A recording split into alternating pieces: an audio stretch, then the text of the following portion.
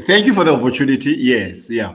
Okay, so everybody, thank you very much for joining us once again in our next interview. I know we are starting about 29 minutes behind schedule, but there are so many reasons why this happened. I was delayed in the previous appointment, you know, so I better just say that now. I was kept on a queue for about 30 to 40 minutes, so that completely threw off this plan. I just managed to rush in, and I thank our guest composer for today for waiting patiently and setting things up with me. So thank you very much. So we're just going to go right into it. Thanks to everybody who is joining us live, anybody who's going to watch it later. Thanks for your patience to those of you who've been waiting to join us live. Um, our guest composer for today has joined us. I will allow him to introduce himself. Okay, my name is Mokale Kwapeng. Mokale Kwapeng. Okay. Yes. Thank you very much. Originally from, yeah, yes, okay, all right. Oops, I'm ahead of myself, yes. Please Yeah. carry on. Today's interview is all about you, finding out about you as an African composer. So please, yes, let's carry on. Tell us about yourself. Yeah, no. I'm originally from South Africa, relocated 2 years ago, 2018 in August, relocated to Zambia. I'm teaching in a small denominational university in the southern province of Zambia. Yes, I'm a music lecturer. Yeah. Okay. So you used to live in South Africa. You were from South Africa. You now live in Zambia. You said it's a Yes. denominational university. Do you mean like a religious university started by a church or?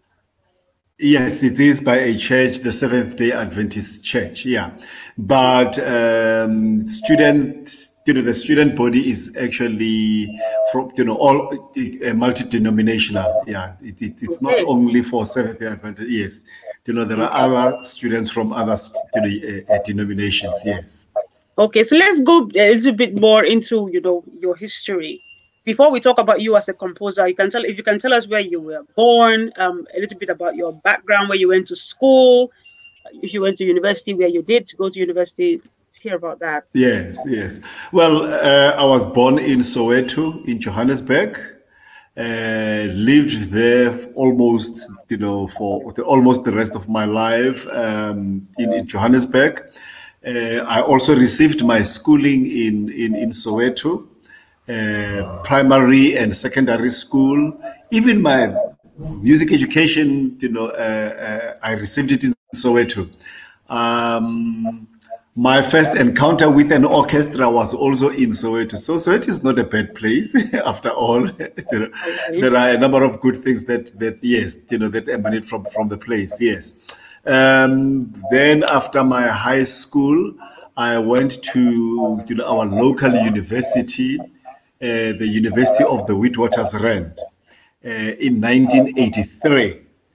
But then I had to ask or make a request to the Minister of Education to grant me permission to study in that university, because around that period they had what they call Group Areas Act, which meant I could not stay in the the university residence in town, because blacks were not allowed. And I had to write a letter why I wanted to study in a white university, whilst there were what they call bush universities, or universities that were meant for blacks. So I had to tell them that the course that I wanted to do in music is not available in other universities. Yeah. So that's how it all started anyway. Yeah. Right. Wow. That is a very interesting history. I did not expect to hear any of that at all. Wow. Actually, I was going to talk a little bit or to try to broach the subject of apartheid, but towards the end of the interview. But since it has come up now, this is really interesting that you had to write a letter. You said to is it the education minister or what was it? I didn't catch it. Yes, the Minister of Education, Sam de Beer. I remember his name very well, because I wrote the letter in 1982.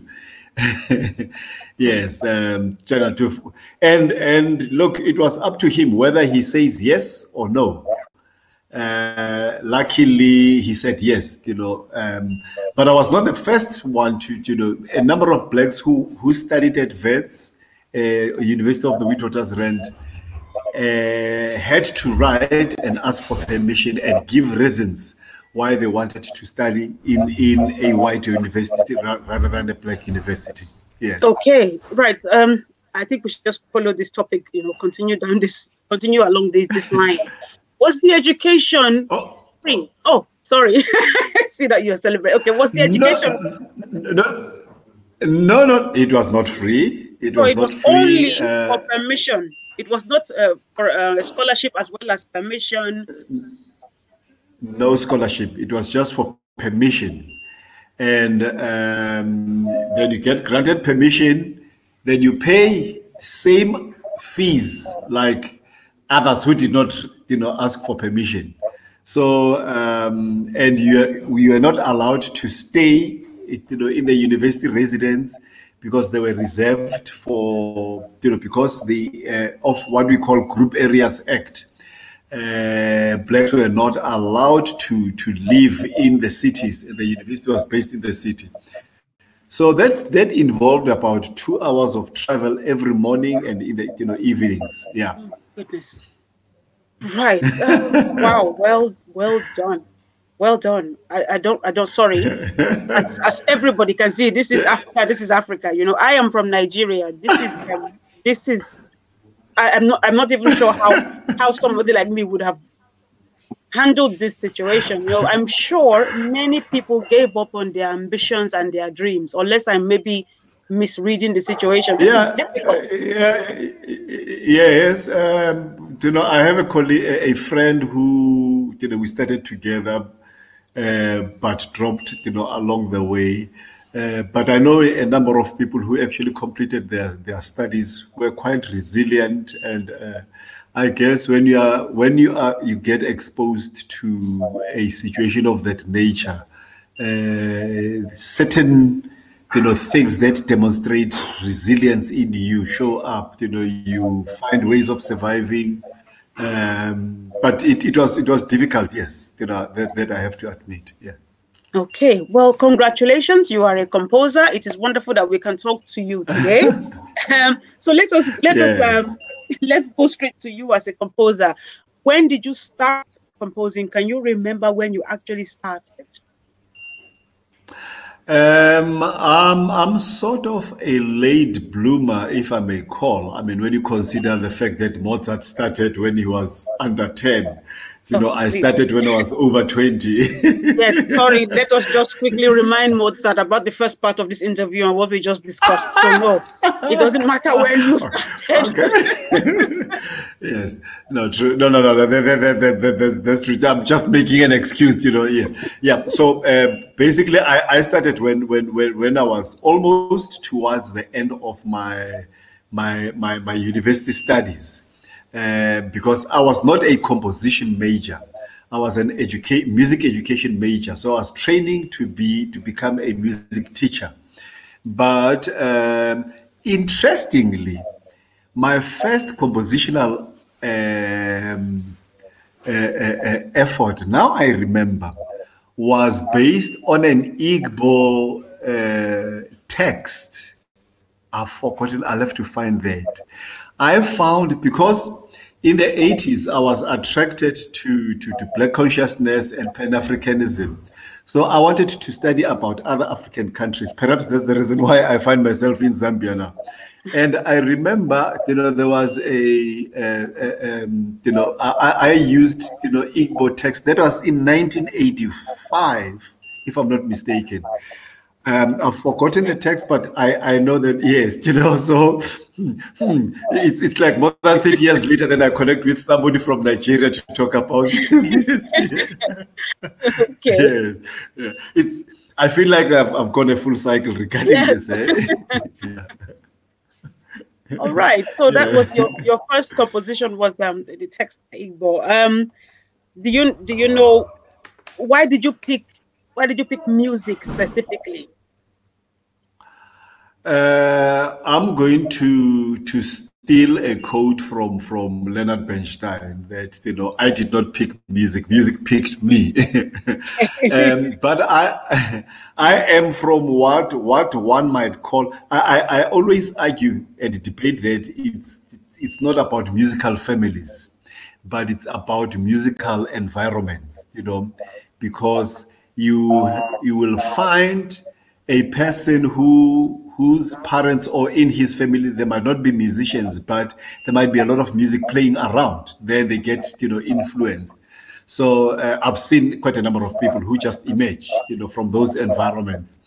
So yeah, well, you can say a music, family, but as I say, I prefer to say, music, environment. Yeah, my father was a chorister together with my mother. My brother was actually my first music teacher, for theory and recorder and a bit of piano. My sister is also a music teacher. My other sisters are singers. So, yeah, well, you can say musical family. Yes. It's fine. Yes, yeah. It is, definitely is. Yeah. So, and when I did my grade 10, by then grade 10, I told my father that I want to study music. I know some other African parents. I'm experiencing it even right now with some of the students that I'm trying to attract into our degree. Their parents are opposed to them studying music. They would say, no, they start talking of employment prospects, that you won't get a job and all that. I think it's almost an African story. Yeah. So, but my father was actually elated, very excited that I'm going to study music. And I never looked back, and he supported me all the way. He went around town telling his friends that my son is going to study music, and he's going to be, this. Yeah, he was quite excited. Yes, yeah. Oh, that's brilliant. Fantastic. You said that you now stay in Zambia. Well, you now stay in Zambia, but besides the fact that you stay in Zambia, you talked about your interest in Africa generally.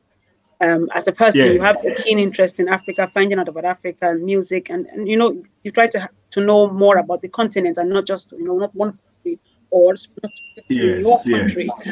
Yes. During the time you've spent in Zambia, I know it's just you only moved there in 2018. You said in August. Have you met any Zambian composers at all, or any other African composers in Zambia?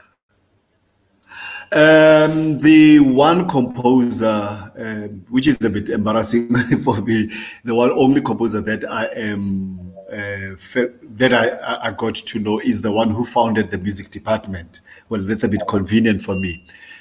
John Anderson Moesa, a very important person in Zambian music education and music generally. Because the university where I am, Rusangu University, is the first university to have a comprehensive music degree, 4-year degree. And he also initiated some music programs, I believe, at the University of Zambia, which is a state university. And I'm also made to believe that the very first president of Zambia, Kenneth Kaunda, was his piano student, so he's an important man. Yes, yeah. And his sons are also composers. But it's interesting because in December, I was talking to one of my students and we're talking about having to start to make a collection and write about Zambian composers. So I think by, during the course of this year, if you were to ask me a question about Zambian composers, I'll give you a whole list of composers. But I guess one of the reasons it's because of the music education situation in this country. That's the reason why I do not have easy access to local composers. It's one of the things that still needs to be properly researched. I'm not saying they are not there, and I'm not saying that somebody has not made a collection of composers, but but I think there is a gap in terms of connecting, Zambian composers to the whole continent. I mean, for instance, I know several, composers from Ghana, Nigeria, and other parts of Africa, and the fact that I only know of one, composer from Zambia. So I think it's something that the university and other musicians in the country should commit, to commit themselves to. Yes. Okay. And you talked about your colleague setting up a music department at Rusangu University, and I believe you are you're playing a major role in that, because we've seen some of the posts you put online over the last few years about what's going on there. How is the department coming along? How is the initiation of the music department coming along? Is it exciting? Are you facing challenges? Look, any music department, and this is not just an African story, but it's a universal story. Any music department, you'll have a cocktail of exciting things because of talent and the fact that you are in the creative space, dealing with new music and all that. That is exciting in itself. But now there's the question of resources. We always have problems with resources. You struggle to get pianos tuned. You struggle to buy instruments. So that's a problem that exists in almost all the universities that I've been. Even in South Africa, you do not have easy access to resources. I think it's just a question of degrees. The degree here is slightly higher in terms of absence of resources, but we are not allowing that to dictate how things should pan out. We basically want to take charge of the situation, motivate students, create opportunities for them, be creative in terms of finding solutions to difficult situations. Yes. Okay. Let's talk about you now as a collaborator, because anybody who follows you online on social media, and if anybody Googles you or looks you up on YouTube, you will discover very quickly that you like to collaborate, you like to work with people in the music space. Yes. Can you tell us about, and I don't just mean in Zambia, even before, over the last few decades. So can you tell us about some of your collaborations and which one is your most memorable? Well, I can say that God has given me the gift to network and generally be nice to people. So that somewhat makes it easier for me to really connect with colleagues and make friends with other musicians. Now, to your question, the most memorable, it's a recording. Actually, it even started before. It did not start as a recording. It started as a concert where my gospel group. I had a group of men, about 16 guys in Soweto. We called ourselves Stasa Choral. We were doing a whole range of things: gospel music. We did, a traditional music. We used some close harmony. Spirituals, and we tried a lot of things, and we also worked with quite a number of musicians in South Africa, like Sibongile Khumalo, Gloria Bosman, Wendy Mseleku,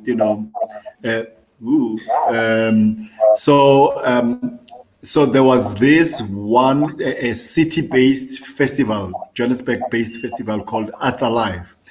I was asked to produce the gospel section of the festival. I did that, brought some of these musicians together. But somebody in Pretoria heard about, you know, the group and heard about me, and that gentleman was coordinating a visit of a group from Britain called Ifa Jolini, which is a group mainly which was made up of students from Oxford University, you know, former students from Oxford University. Okay. We managed to put the two groups together within a short space of time, less than a week, and we had a performance in Soweto. And given the success of the concert, we, you know, that gentleman from Pretoria managed to put some funds together. We went into a studio, did a demo track, I think for about 30 songs. And when our British friends went back home, they had that demo, and, you know, basically took it to several companies like Decca, Warner, and you know, several. And Warner, through their classical label, classical label called Erato Discs, was interested. And in 1998, we recorded. It was a groundbreaking, you know, a CD, collaborating, you know, a Soweto group collaborating with a British group, and that collaboration lasted from 1995 rather, when the two groups met, right until 2006. You know, we went back and forth. You know, England. We even went to Bermuda. Did a lot of performances together, you know. So that's the one collaboration that stands out. And interestingly, even up to now, we are still friends, musical friends with those, you know, members of Ifa Jolini. We are talking of, you know, other possible projects. So, you know, that collaboration has a, you know, a very long shelf life. Yes. Okay, that's interesting. Well done. Sounds really exciting and like a major accomplishment. So well done to all of you. Fantastic. Thank you very much. Yes. So you talked about the event that was called Arts Alive, and you were asked to work on the gospel side, the gospel composition, Yes. and you know that part of the event. I want to find out from you now, looking at African composers generally, or Zambian or South African. Do you think that African composers, pick any group you want, actually compose? Because we look at gospel, we talked about gospel just now, Arts Alive. Do you think that we compose enough, or they compose enough works to highlight particular subjects that affect Africans? Child abuse, governance issues, you know, lack of resources, healthcare, infrastructure, violence between people, between ethnic groups, you know, sometimes even a lack of respect for human life. Do you think that these topics are too dark for us to concentrate on? We're looking at gospel. If you look at some of the previous interviews we've done on as part of this program, the African composer interviews, you notice that a lot of the compositions, not all of them, but largely, you know, a lot of them are religious. They have religious meanings.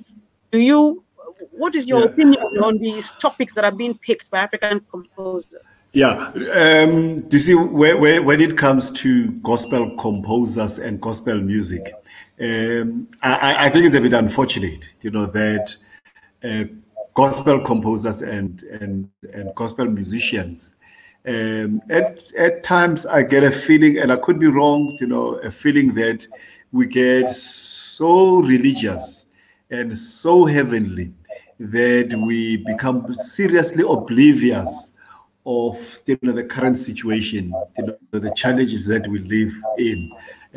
You know, yes, we believe in God. Yes, we want to sing praises, but that does not necessarily mean that we've got to neglect the responsibility we have in terms of, yes, a respect for human life, you know, child abuse, government and all that. It looks like gospel musicians don't see that as their responsibility. They only deal with other, you know, spiritual matters. But interestingly, from the collaboration that we did with this group in England, a piece that I wrote in 1988. When I wrote that piece, I was mainly, it was just an emotional outpour after the death of my father. So I was just reflecting on that. But when I completed composing the piece, I decided to, rather than let it be a personal testimony or reflection of my state, but I decided to do it let it become a continental a song to appeal for peace throughout Africa. And I called the piece Kujo Ebe Africa, which means a chant for peace in Africa. And interestingly, a lot of Americans have actually fallen in love with the piece. There are more scores sold in America than in Africa. Well, I'm not sure if Africans buy scores. That's a topic for another day. Another day, okay. Yes, yeah. But I was deliberate when it comes to that composition, that I'm talking about addressing violence in the continent. That God must grant us peace in the continent, okay. and I that's one of the things that I'm passionate about. That we should actually find peace in the continent, and I have encountered a number of composers who have addressed issues like HIV/AIDS, women and child abuse. Okay. There are, but now I've just seen something that is going to happen in my country on the 21st of March, because the 21st of March is what you call the Human Rights Day. But the title of the day, I mean the name used for the day is a bit debatable, because that's when the apartheid government shot about more than 50 people from Sharpeville, and shot at the back when they were running away, and so then before the new government, the day was called Sharpeville Day. Now the new government has decided to call it Human Rights Day. That's fine, but the problem is that when they say Human Rights Day, focus has shifted from what actually happened in Sharpeville, and the community in Sharpeville is still ignored, and so I think that there has to be a conversation around that. So, but I've seen several choirs organizing concerts around that day, and they've decided to call it choral music for human rights. So, which is quite admirable that they are dealing with current issues. I admire that. Yes. Okay, that's really interesting. You've given us a little bit more, in fact, an additional history lesson on about what happened in Sharpeville, the unfortunate incidents. I'm really sorry to hear, a lot of the stories that came out of South Africa's recent history, and more generally, basically global history. Yes, I agree with you. I agree with your suggestions that more composers should probably look wider at a broader set of topics to compose, including, in fact, even if it's talking about something positive about Africa. So I know of one composer in Nigeria who's written about mosquitoes, because he knows about the issues with malaria and mosquitoes. Malaria, yes. Yes, I know about the Rwandan composer who wrote to commemorate the genocide. That I saw that one last year. Yes. Yes, I know of some South African composers. Will I call them his composers, or is this just part of your folk music history? I talk about the strength of South Africa. Your kings, your warriors. So I know about that as well. I think composers of today need to probably, up to them, add their voices and contribute, and as you say, to record the stories of the day. And otherwise, African history will be the warriors of the past, blank, and then blank. Yes. The next composers. Okay, let's talk about some efforts that you are making at Rusango University. You recently put out, and I will read this. You recently put out an invitation to composers globally, asking them to submit their works. First of all, are these compositions going to actually be used? I guess you will sift through and decide which ones you want. Are they going to be used at your university? What's the plan for these compositions? First of all, what I have noticed when I got here to the university and in Zambia, I actually realized that the country, the musicians, classical musicians in particular, are obsessed, for want of a better word. They are so absorbed in your Mozart, your Handel, your Haydn. So it's nothing else but classical music, classical music. So last year I gave I think it's about 3 of my piano students some music by various African composers or composers of African descent. I used the William Chapman Nyaho Oxford University Press series. Yes, I think 5 volumes. So I gave them, I think I can't recall the composers, but it's several composers of African descent. And I'm glad that the students actually liked the music. So the idea was, we're going to put up a performance of what Aken Eyuba calls African pianism, yes. So we still have to, it's one of the things that we plan doing. But then I realized that I only have 5 volumes of piano music. Yet we have flute students, we have trumpet students, guitar students, and other instruments. Okay. Then that's when I said, no, we need to expand, and get repertoire for all those instruments. This is part of a plan that, even though this is a denominational university, we need to expose our students to other styles and genres, within music. So they would do your religious, arranged hymns for the respective instruments. Then they do your Mozart, one classical piece, but the centerpiece is a work by an African composer. So that's basically we are. It's building blocks, just initiated, hoping that it will take off. Yes. Okay, I'm not going to read out the entire. There's some text in the invitation. So I should just read it. I want to ask what a particular phrase in this invitation means. So the call effectively is saying that the music department is poised to position works by composers of African descent and compositions that pledge, in quotes, allegiance to Africa in the mainstream. This is your call. You work with the music department. We are talking about pledging allegiance to Africa in the mainstream. Some of these words, I'm not sure what pledge allegiance means and what mainstream means. Can you expand on this call? Yeah. Let's start with mainstream. Currently, in most universities, mainstream would be your Mozart, your Handel, Beethoven, then other universities would have your jazz departments.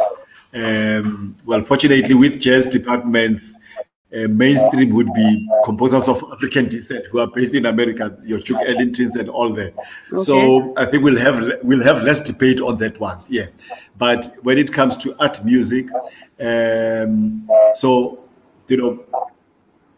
I find it strange that in Africa and African universities, our mainstream should be European music. So basically, what I am trying to say is that we need to put it the other way around. Music composed by Africans should be part of the mainstream, should serve as the mainstay of our curriculum. And I tried it with several universities in South Africa because I was associated with 2 universities in terms of teaching. And the idea did not take off, because of, institutional history. So, but I tried, you know, the very last university where I worked at UNISA, I deliberately included music of, you might know, Bongani Ndodana Breen. Yes, okay.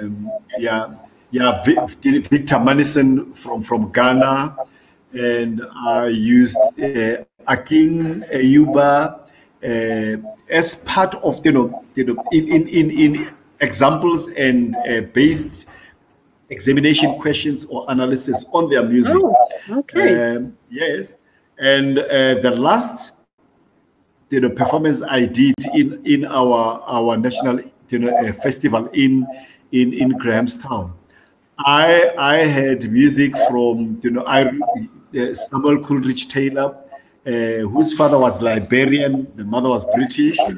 I had Bode Omojola from Nigeria.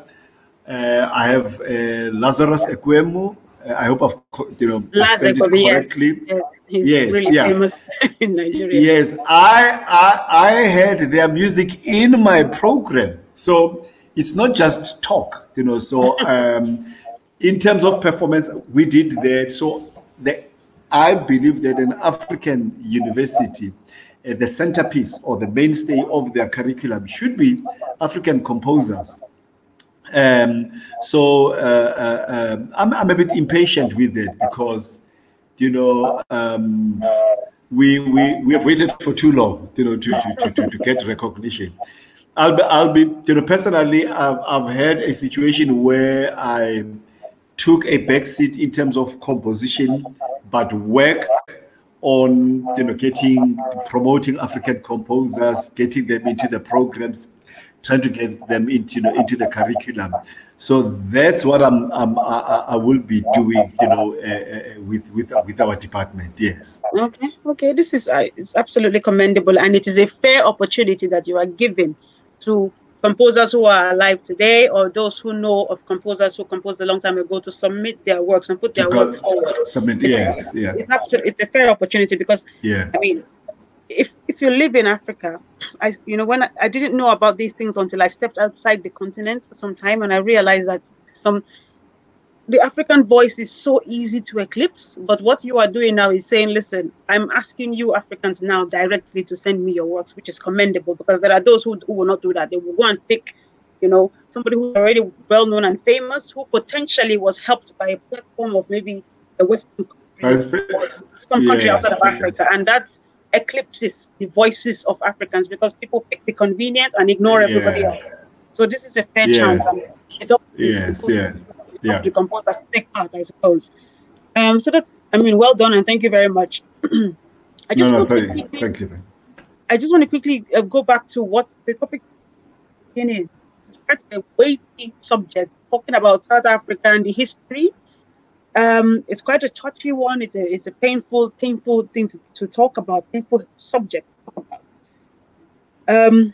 I was going to ask you generally if you lived through part of the apartheid period, and looking at yourself now, do you think you are going to write songs going forward to talk about apartheid, to talk about painful history? Do you think it is healthier to stop Truth and Reconciliation and move on, and that's best for everybody? Yeah. It's interesting. Even today, the Jews still talk about the Holocaust. What they experienced, the Holocaust. I find it strange that Africans should not talk about colonialism, apartheid, and all that. It's like, let's move on. Yet, can we say the same thing about the Jews, that let them move on? If I say that, will that be taken as anti-Semitism?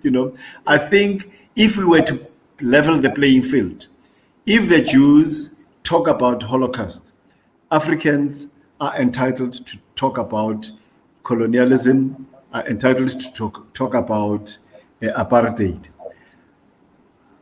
No person has the right to dictate to me how I should respond to my history, my experiences. I am the only one who who has the right to talk about it and talk the way I want to talk about it. In terms of my compositional output, I have written it's a major work. It takes about 25 minutes. It's a cantata for choir and orchestra. It's called Cantus in Memoriam 76.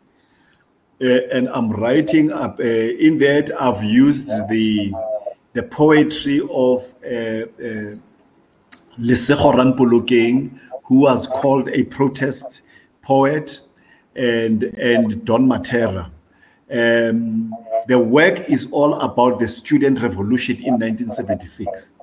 But the work was commissioned by our national festival in Grahamstown in 2006 to commemorate the 30th anniversary of the event in 1976. Yeah.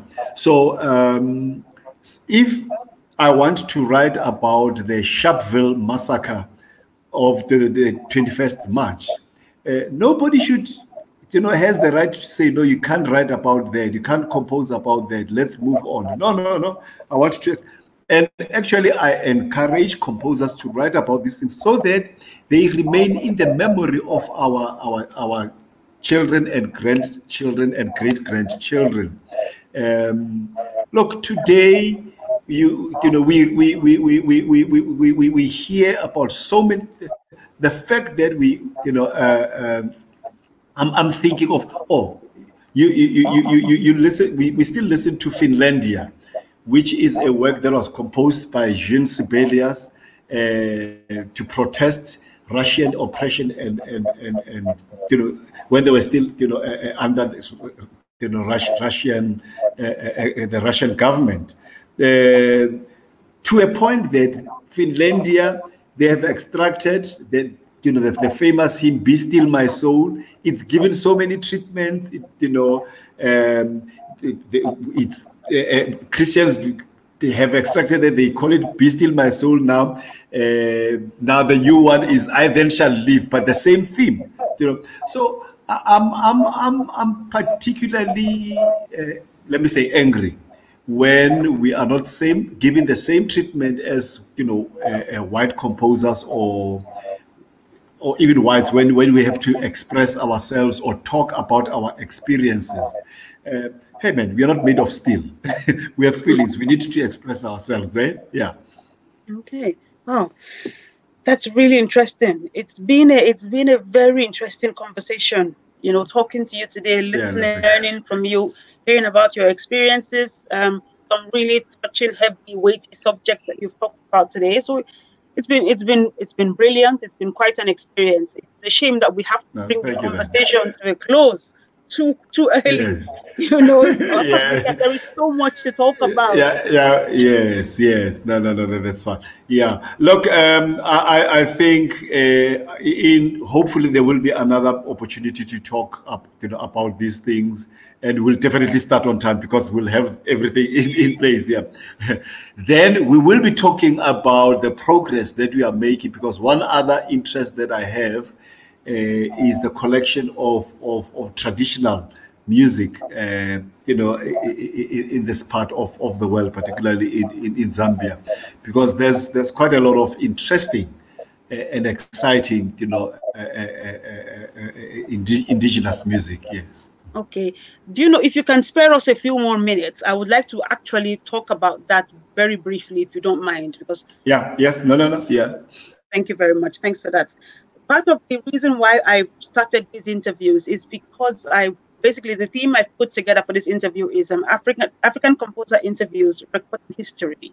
Because as an African, I'm sure you probably, or you may have heard this, we're always being told that African history is not written down. It's passed on verbally from grandparents. Yes. And now you talked about a lot of music that's available that you are trying to, I guess, collect or record. There's only one problem. A lot of it is largely referred to as folk music. It's just folk music. It's written down anywhere.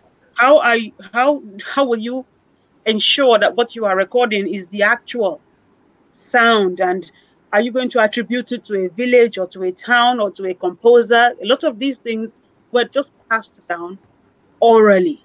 And we need to have these kinds of interviews to stop people speculating about, for example, you in 50 years, in 100 years time, it's all recorded. You've told the world about yourself. But these pieces, these works you are now going to collect, most of them are just referred to as folk music. How do you attribute? How do you ensure it's accurate? Yeah, do you know I remember in the 80s, we used to together with colleagues, we used to debate about these things.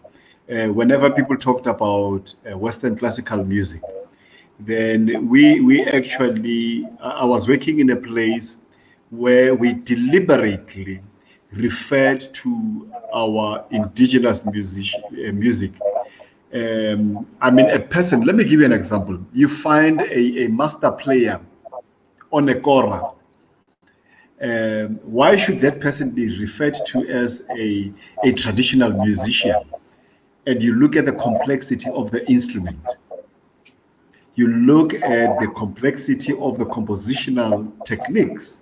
The fact that Western scholarship is biased or does not understand the compositional techniques or regards the compositional techniques because of the racial bigotry as inferior than Western compositional techniques. That does not necessarily mean that the music does not qualify as African art music or African classical music.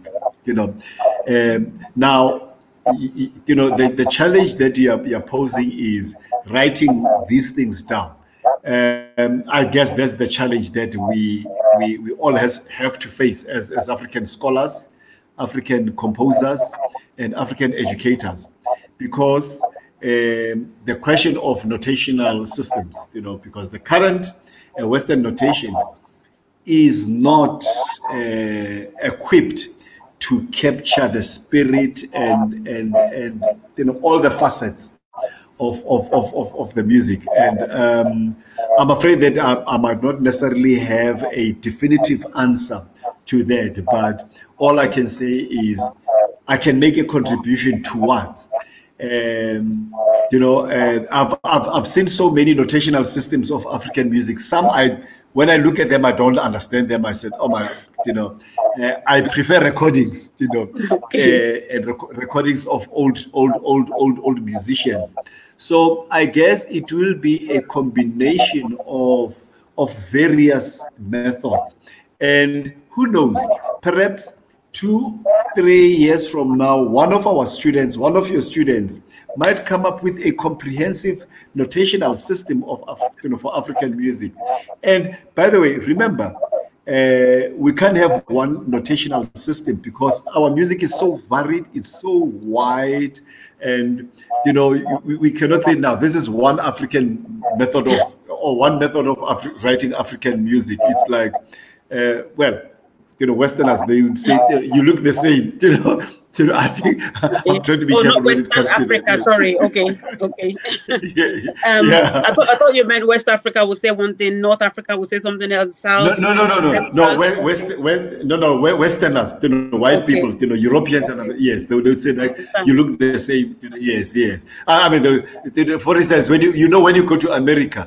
We meet up with a person and they ask you, hey man, I have a friend in South Africa. They expect us to know each other, of having met or some of these strange things. Yes, yeah. Okay. Wow, it's well done. I wish you and your teams, success with that goal that you've set for yourself, and I suppose for yourselves more generally. It's going to involve a lot of work, a lot of research to get everything as close to what it is as possible, especially since a lot of it is not written down, as we said before. So well done. Keep up the absolutely brilliant and very good work. You are definitely a voice to be heard, someone to listen to learn from, especially from a historical perspective. And if people are separated from their history, I'm not calling you somebody who is when you say history, people think, oh, she's calling him, she's saying his age or something, no. Yes. it is important for us not to be disconnected from our history. We've learned, well, I personally have learned quite a few things talking to you today, and it's been fantastic. I'm really glad you had the time and you were able to join us today. Thank you very much. Thank you. No, thank you for the opportunity. Yes, and I'll keep supporting African Composers series. Oh, thank you so much. Thanks to everybody who joined us. Anyone who's going to watch this later, feel free to contact our guest composer. He's available on Facebook. And you know what? It's been brilliant. Thank you, and thanks again. Have a good evening. Bye-bye. No, you're welcome. Bye. Thanks.